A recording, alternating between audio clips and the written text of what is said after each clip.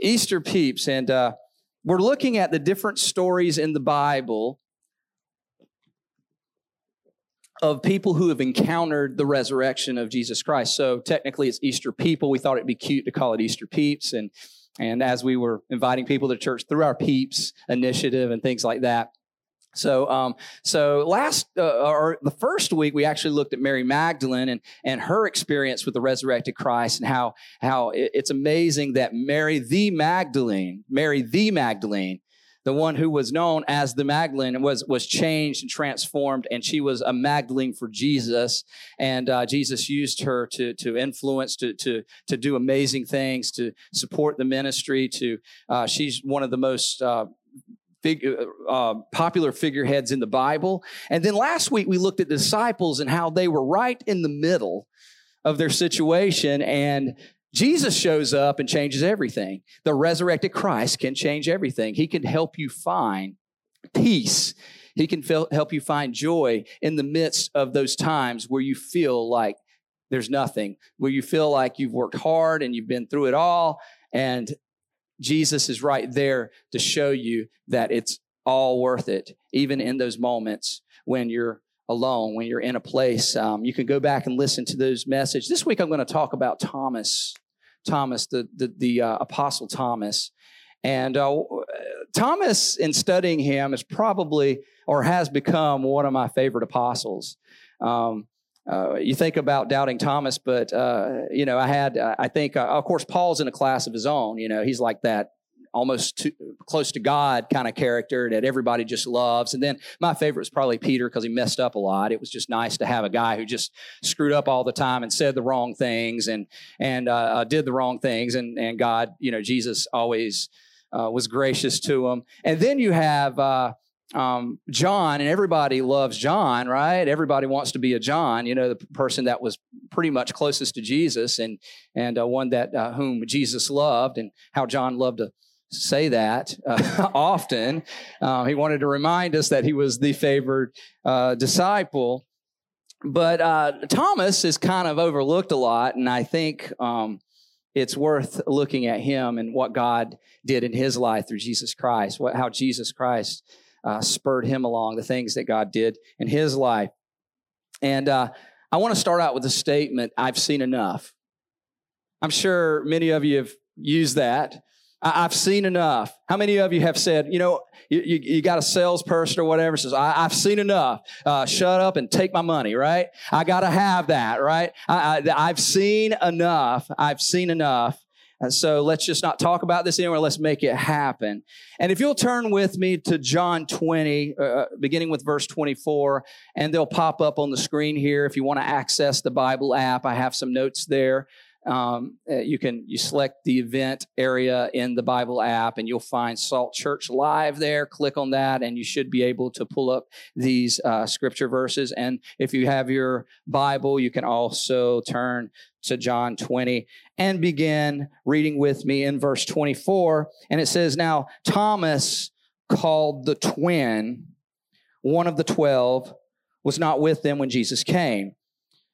And the other disciples therefore said to him, 'We have seen the Lord.'" So they're speaking to Thomas. They're like, "We have seen the Lord."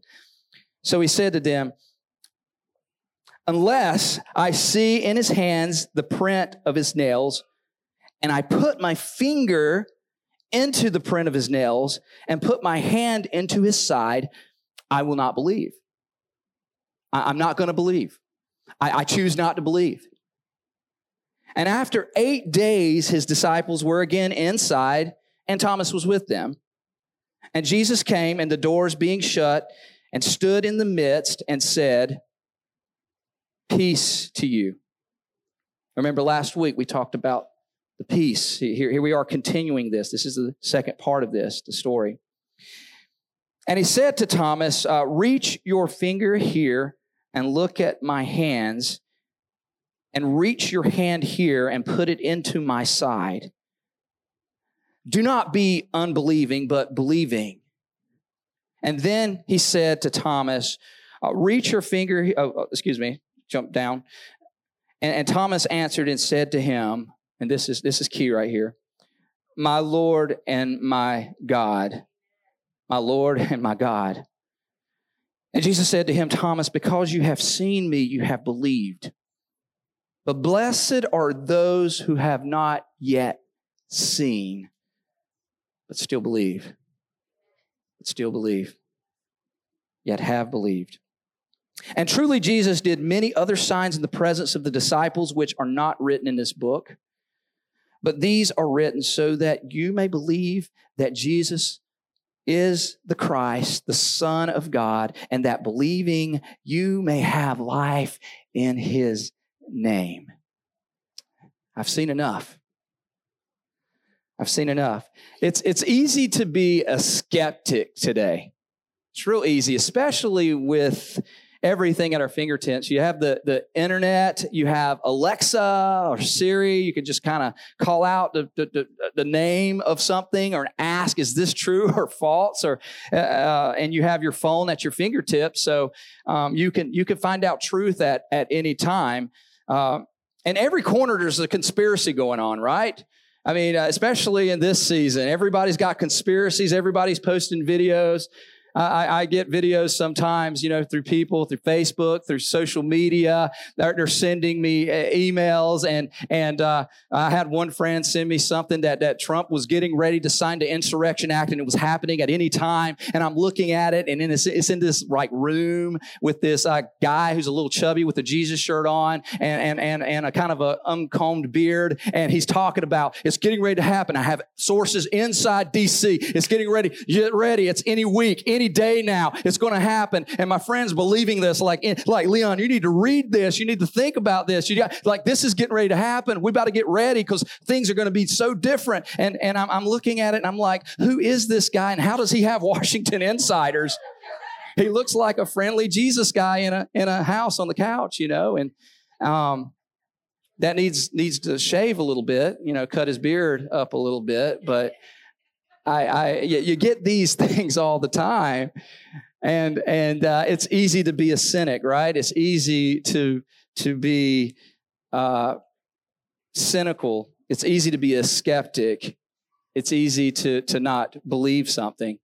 In fact, sometimes you're with somebody, and if you're like me, you don't want to embarrass people right in front of them and tell them just right in front of everybody abruptly that you're just dead wrong, okay? And right in front of everybody and everything. So normally I wait, but you have people that you're talking to. Yeah, I wait and get abrupt with them. On their own, I offend them privately, and that's a little better, in front of people that are public. But I have a lot of times you have your phone, kind of in your pocket. Now people are talking. Is that true? And you're just saying, that's not true. So you just kind of nod politely, and that's usually how it goes. It's easy to be cynical. It's easy to be a skeptic. And why are people skeptics? For those reasons. Number one, we have all the information we can possibly have at our fingertips. And number two, we've been fooled 100 times before. Why would we believe anything? Because of all the information that comes our way. And automatically, we become skeptical. Those commercials, that come on TV. How about those social media ads that you get where the guy's up there and he's ripped and cut and he's just like, I got this one secret, this one thing. And if you follow along with me right now, I will give you the secret of that one food. And I eat pizza. And he throws pizza up there. I eat this, but the guy's like super ripped and stuff. And he's like bouncing around his kitchen. And he's like, this one thing. And then you stay with it. And you're like, what is that one thing? And you spend about 30 minutes with him capturing your attention to get to that one thing. And then finally, when he gets to the point, I'm going to reveal it to you if you go to my website and if you put in my email. And then when you put in the website, you go to his website and you put in the email, he goes on to say, if you pay $29.95, I will give you a whole, and it ends up just being a whole plan, it's not even, you got fooled, you got gypped. So why would we not be cynical? Why would we not be skeptical about things? These make money quick schemes, or these good to be true things. If they're too good to be true, guys, they're probably too good to be true. Okay, if they're promising you $20,000 a month to join this business, it's probably, and you hardly have to work, maybe a couple hours a week. It may not be true. And we've seen enough, right? We've seen enough. We've seen enough to be skeptical.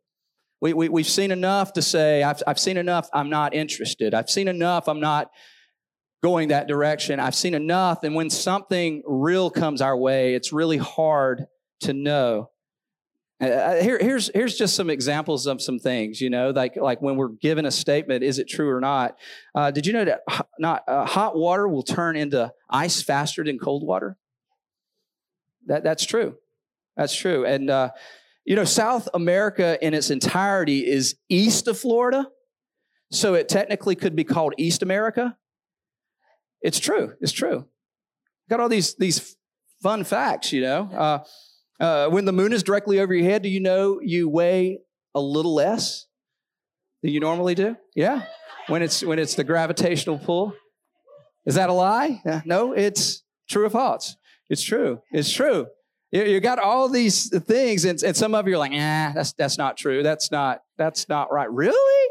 Some of you are going to your phones right now trying to figure it out, right? Is this a fact? And some of you might come to me after service and say, well, it's technically not. And I've actually had people pull me aside. Well, that figure you gave, it's not technically true. It's like sort of true, but not, and this and that, because we're skeptics. We're skeptics. And in all of us, there's a skeptic. And we start the talk with Thomas because Thomas was a skeptic. He was a doubter. He was famously known as a doubter, but that might be the wrong term for him. In fact, a more accurate term for Thomas was unbelieving. In fact, that's what Jesus said. He didn't say you doubt. He says you're unbelieving. See, doubt, everybody doubts, right? Everybody has doubts from time to time that we don't know or we're not quite sure, or doubt is normal. We have doubts, but Thomas didn't believe. I don't believe it unless I see it. I don't believe it unless I put my fingers in the side of Jesus. He was choosing not to believe. And when Jesus told him in that statement, don't be unbelieving, he wasn't telling Thomas, don't be undoubting. He was saying, don't harden your heart to unbelief or belief. Don't harden your heart to belief. Choose to believe. Choose to believe. But Thomas was there.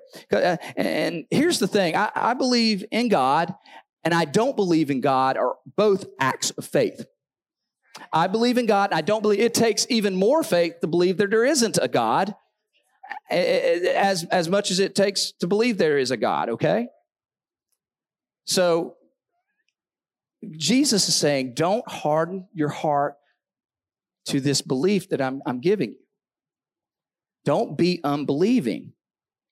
And Thomas was given the title doubter, and that's kind of unfair, because the one thing that Thomas did, he gets named and pinned for. He gets titled for. And thank God we don't have a God that does that, right? And poor Thomas, he made a big mistake. Yeah, it was a big one. He basically missed out on the resurrected Jesus there for a period and didn't believe it. It was a big one.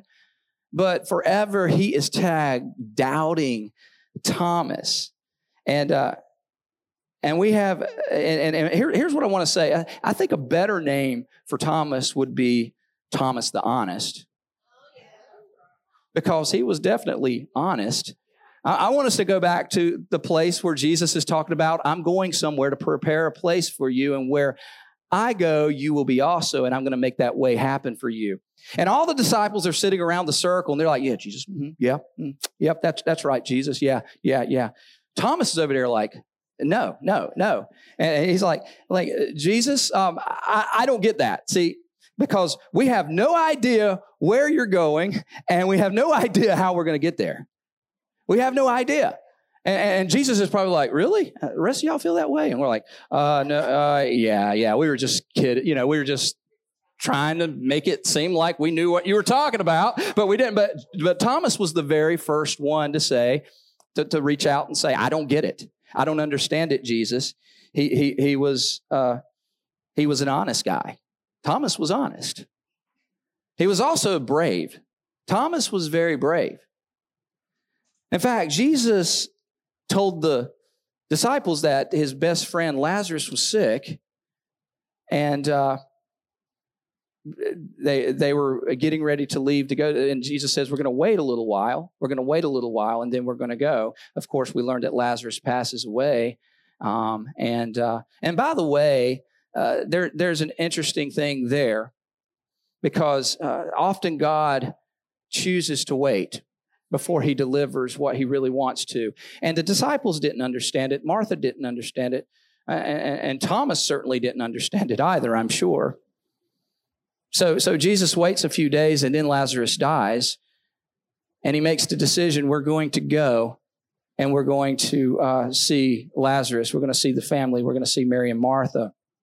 And what was Thomas's statement in John 11? He says, then Thomas, who is called the twin, said to his fellow disciples, let us also go that we may die with him. Okay? Because they're grumbling and stuff. Let us go, and we're going to die with them. I mean, and some people would in one sense, this sounds like Thomas is being sarcastic and he's being grumpy, and it's showing his darker side. But some commentators and many commentators would say this, that in fact, one commentator wrote this, that he was a brave person. And when he said that, he incited something within him that I am willing to go with my Savior. I am willing to go. He was serious, and he was adamant in his heart that he would follow Jesus, even if it meant going out to see that family, because there were people after them, and it was a very dangerous period for Jesus and the disciples. And he said this, one commentator said this, he feels as if he could not or cared not to survive his master's sacrifice to the fury of his enemies. It was that kind of affection which, living only in the light of its object, cannot contemplate and has no heart for life without it. He had no heart for life without his Savior, without a purpose, without this man in his life. He was brave. He was willing to go to the cross with Jesus. Thomas was honest and Thomas was brave. But the reason he succumbed to doubt was for that very reason. Because when we're trying really hard to do the right things, when we're trying really hard we're working hard, and Jesus doesn't deliver it the way we think that Jesus should deliver it, and when Jesus does things a little differently than the way we plan it, and we're like, well, I've been working so hard, and I've been working to do everything that you've called me to do, Lord, and still I'm not seeing the results. And then when big crisis comes, we succumb. When we question God and his plan and his purposes and what he's doing, and when big crisis comes, when bad things come, when heavy things come, we succumb. But there's hope for the skeptic. There's hope for the person who's not quite sure. There's hope for the person who doesn't believe in God or has a hard time understanding who God is. Because when we look to Thomas, we see somebody who was changed. When we look to Thomas, we see hope. And because Thomas had been disappointed many times, and he wasn't willing to give in his heart again at that moment when Jesus had died on the cross, he was not willing to go that route anymore. He was done. There is hope for him. There was hope for him, and there is hope for you. So I want us to look at the text, and I want to give you 4 things that we gather from the text. And the first thing is Thomas's absence and unbelief. We want to look at Thomas's absence and unbelief. In fact, I would say this: Thomas's absence fueled unbelief. Thomas's absence fueled unbelief. The 10 were gathered together on Sunday, and Thomas was absent. In fact, the scripture says Thomas was not with them. They were gathered together to encourage each other. They were gathered together like a pack of wolves in a room, encouraging each other, staying strong together, supporting each other, building each other up. And Thomas was not there. Thomas was absent from the people who wanted to hold him up, the people who wanted to encourage him, the people who wanted to be by his side, the people who wanted to lift him up. His absence created unbelief, and he caved in unbelief. And more quickly and more easily because he was absent. He was absent from the people he needed to be with the most. And can I say this? This is not the time to be absent. This is not the time to be a lone wolf. This is not the time in a season like this where we've dealt with so much absence and isolation and doing. This is not a time. In fact, here's what the scripture says to this in the Passion Translation. This is not the time to pull away and neglect meeting together, as some have formed the habit of doing. In fact, we should come together even more frequently, eager to encourage and urge each other onward, so as we anticipate that day dawning, because dawn is coming, right? Amen? Dawn is coming, and we are anticipating the day for that. But Thomas did the exact opposite. He took his confusion. He took his lack of understanding. And instead of bringing it to the gathering, he kept it to himself. And that caused unbelief. But this is meant to be a place of questions.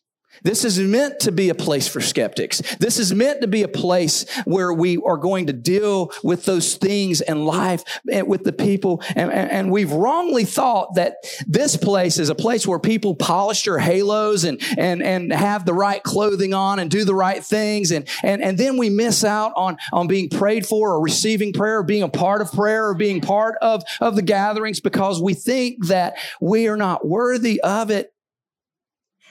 But here's what Jesus does, and God used Jesus. When God sees you, when God sees every one of you, he sees Jesus, because your sin is hidden in Jesus. When Jesus gave his life on the cross, we don't have the capability of forgetting what, like God has the capability of doing. And through Jesus, he has that power and capability to forget all of your sin, because when he sees you, he sees Jesus. He sees a child of God through Jesus Christ. So Thomas missed out on the presence of God. He missed out on Jesus showing up. He missed out on really getting what he needed because he was absent. And then his pride got involved, and they told him they saw Jesus, right? They told him, well, I just don't believe it. And that absence led to unbelief. So we shouldn't be absent from each other for that very reason. And I'm not, small groups are good to be together, but I'm talking about bigger than that. Like when you come together, the reason, they were together on Sunday. And there's something special about that, because the Sabbath had always been Saturday before them. And a lot of people ask the question, why Sunday? Because that was the day Jesus Christ resurrected. And it was the day that set all the tone for everything that would happen in the future. It set the tone for everything. Everything changed in that day. The celebration of the Sabbath was no longer needed, because we had the Sabbath before us, who is Jesus Christ. And we celebrate him on this day, on Sunday, beginning the week. Coming together, remembering the resurrection, and that there is new life that began that day when Jesus rose from the dead. And we walk forward in that new life, in that new purpose, in that New Testament gospel that fulfilled the Old Testament prophecies, that fulfilled the Old Testament books, that fulfilled all that language that we could not meet, we could not understand, we could not do. All the pieces, all the objects that were placed together was fulfilled in Jesus Christ. God used his son and placed his son in the middle, as we talked about last week, so that you could have hope, that you could have peace, that you could have promise, that you could have understanding, and that you could have a future, and that you could have eternity before you, waiting for you, and you can live eternity now. And that's why we live in the hope of resurrection, which is Sunday, that day that we celebrate Jesus. So that's why we come together. Sunday is a chance to celebrate the newness of creation, the newness that God brings, first day of the week. Secondly, the disciples, although Thomas was absent and unbelieving, his disciples, or Jesus' disciples, the rest of them, were persistent and kind. They practiced persistence and kindness. They were persistently reaching out to him and continually being kind to him. The disciples say, we've seen the Lord, and Thomas, his immediate response is, I don't believe it, and I choose not to believe it, and I don't want to believe it, because nothing happened the way I thought it was supposed to happen in the first place, and I just don't want to believe it. And unless I stick my finger in his side, I will not believe it. Have you ever met those type of people? I do not believe it. I don't want to believe it. I'm hardened to it. It's not going to happen. But what did the disciples do? Did they turn away and say, oh, okay, well, I'm just appalled. I cannot believe it. They didn't say that. In fact, the original Greek suggests that they didn't give up on him. They kept telling him about what they saw. That the Greek language is a continuing persistence of just reaching out to Thomas. In fact, J.B. Phillips' translation says it like this: the other disciples kept on telling him, we have seen the Lord.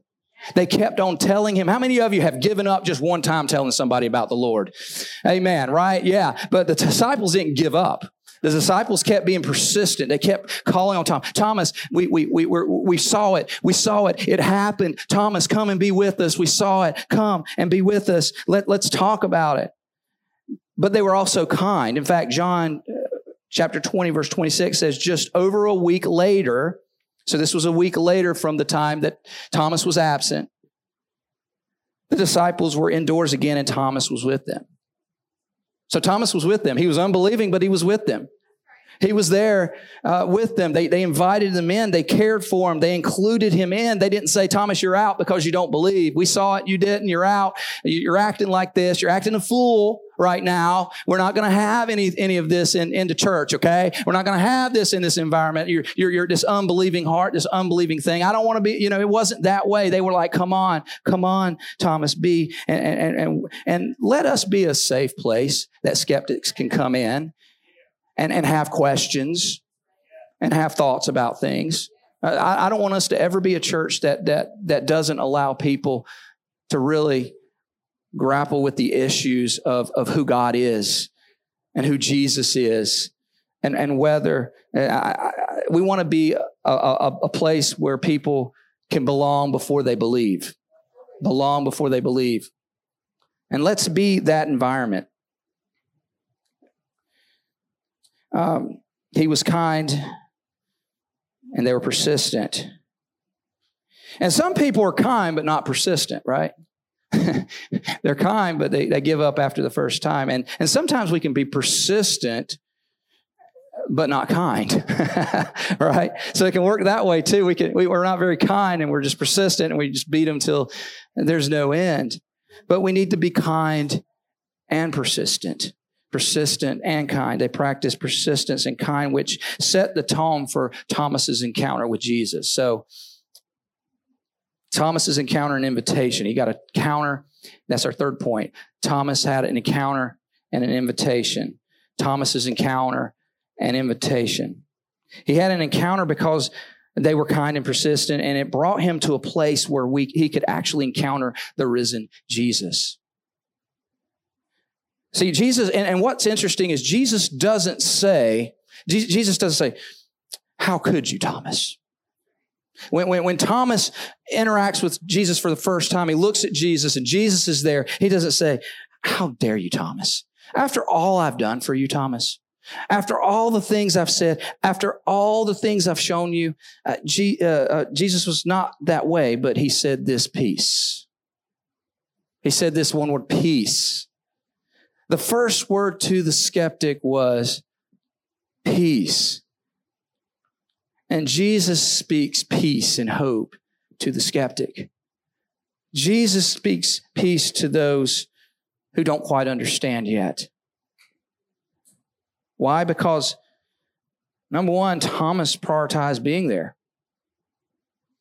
Thomas made a decision that he was going to be there. He didn't believe, but he was there.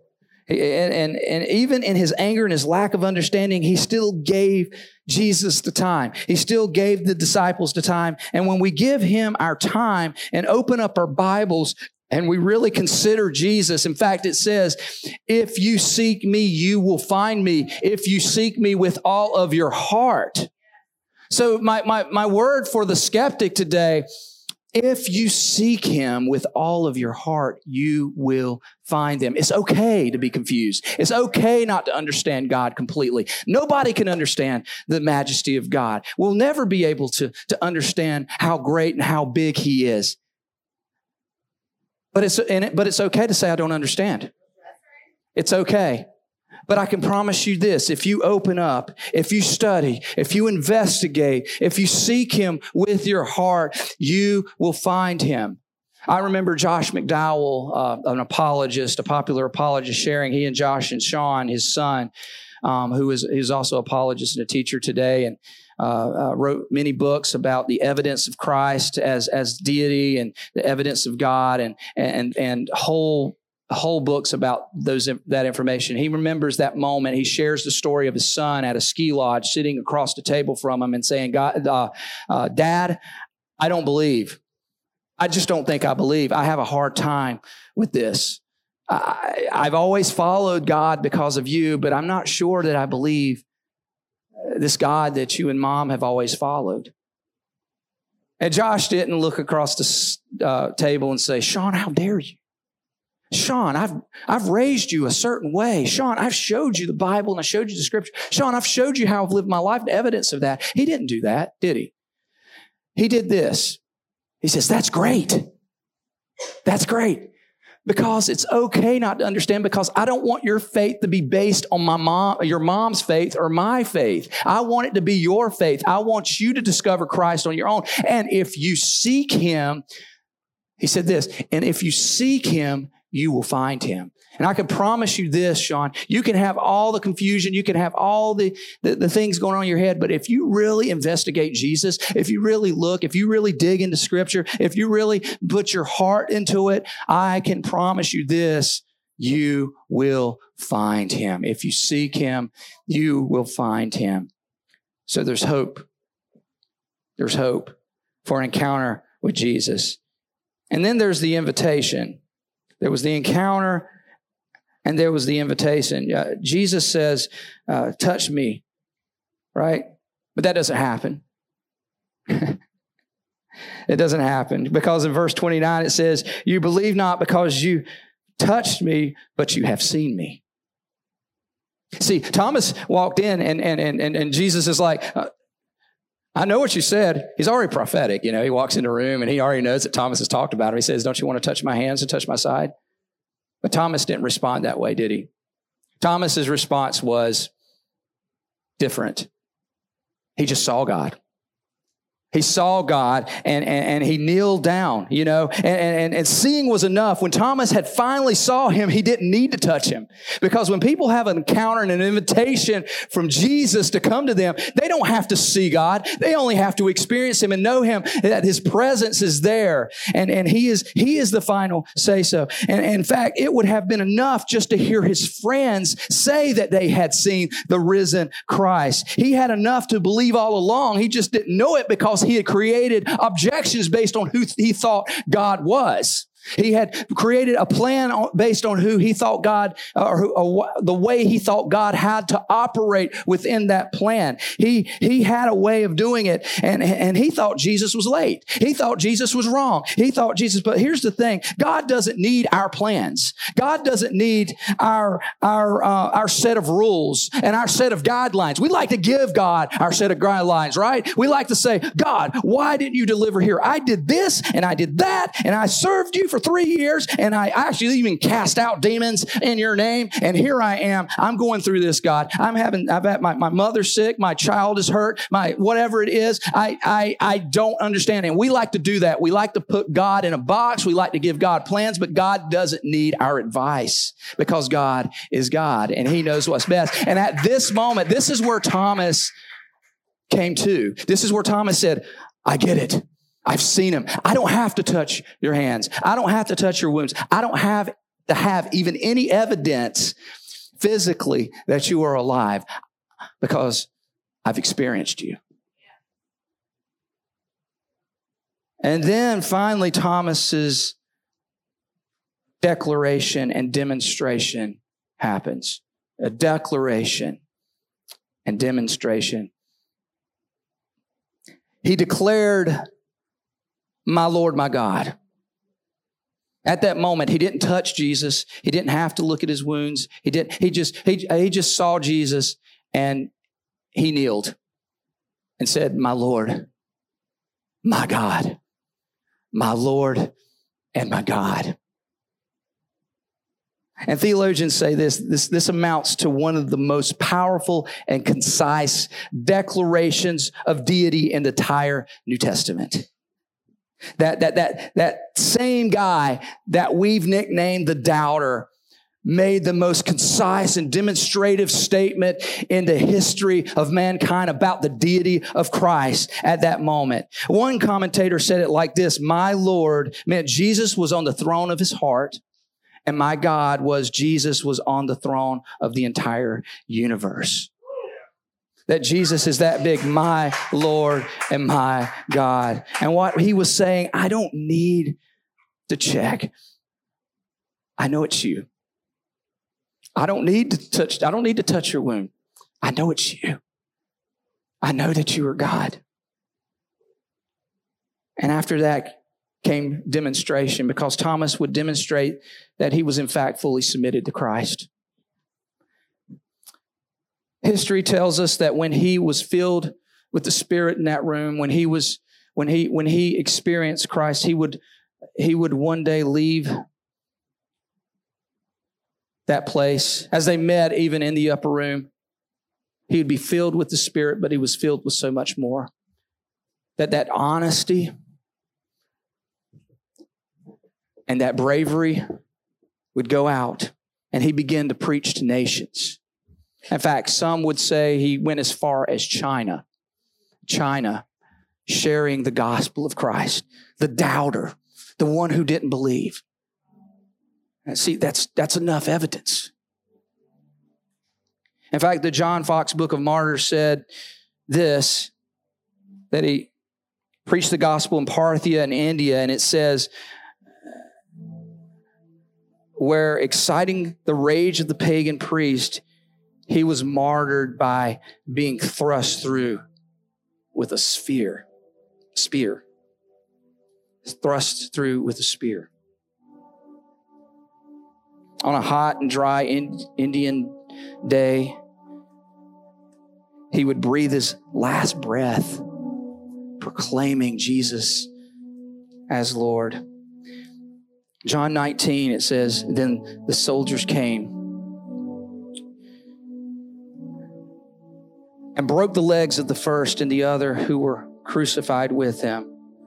But when they came to Jesus and saw that he was already dead, they did not break his leg or his legs, but one of the soldiers pierced his side with a spear. And immediately blood and water came out. See, when Jesus' heart was punctured, the soldiers didn't have to break his arms and legs because they knew that he was already dead. What they would do, they would break the arms and the legs of the prisoner that was hanging on the cross to make sure they were dead, because what it would do is it would suffocate them, because they would have to drop, and it would close their passages, and they would completely die. They would suffocate.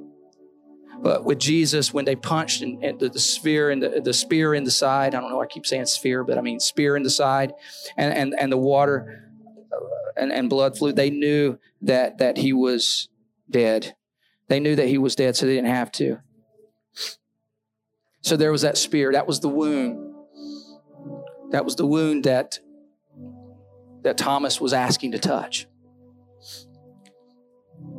And Thomas, as he was preaching honestly and bravely to a group of pagans, submitted completely with no doubts in his heart that he had seen the risen Christ, that he had believed.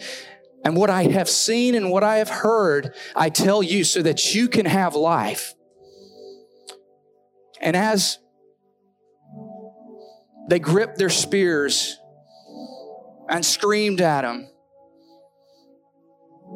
and thrust him with that spear into his side, and the blood fell, he tells them, I could just imagine him there saying, I can't help but testify. I can't help but give my life for this because God loves you. And legend would have it, one of the very last words he'd say over and over again is, my Lord, my God. My Lord, my God. My Lord, my God. And because of Thomas's power, because of Thomas's bravery, because of Thomas, what happened to him, because of Mary Magdalene, because of Martha, and because of the change that's happened in the hearts of the people, we can believe too. We don't need the risen Christ to stand before us because we have enough. The very changed life of Thomas is evidence enough that there is hope for everyone who believes. And Thomas's story tells us that there is no limit by where we start, where we started, where we've come from, how far we've been away from Christ, how much dirt and how much muck we've had in our life. So don't wait until a crisis is over. Don't wait until trust in Him when things are better. Trust in Him even in the midst of your doubt and midst in your unbelief. And with all heads bowed and all eyes closed,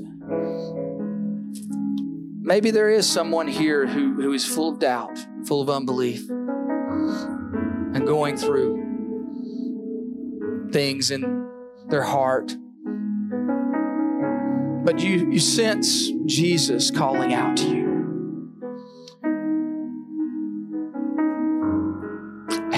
He's telling you, hey, you can touch my side, touch my wounds, touch my wounds, touch my hands. But I want to give you more than that. Just by my very presence here, you can know that I live.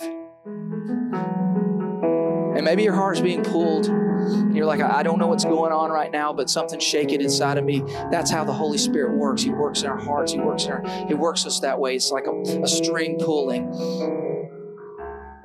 And it doesn't matter where you've been or where you've come from, God is calling you. Jesus is calling you to Him. Because that wound in my side and that wound in my hands, the things that was for you. And if that's you today, ready to make a decision for Jesus, you've never made a decision. Maybe you've walked away from Jesus. Maybe you've been away for a while. He's inviting you back home. He wants you to come back.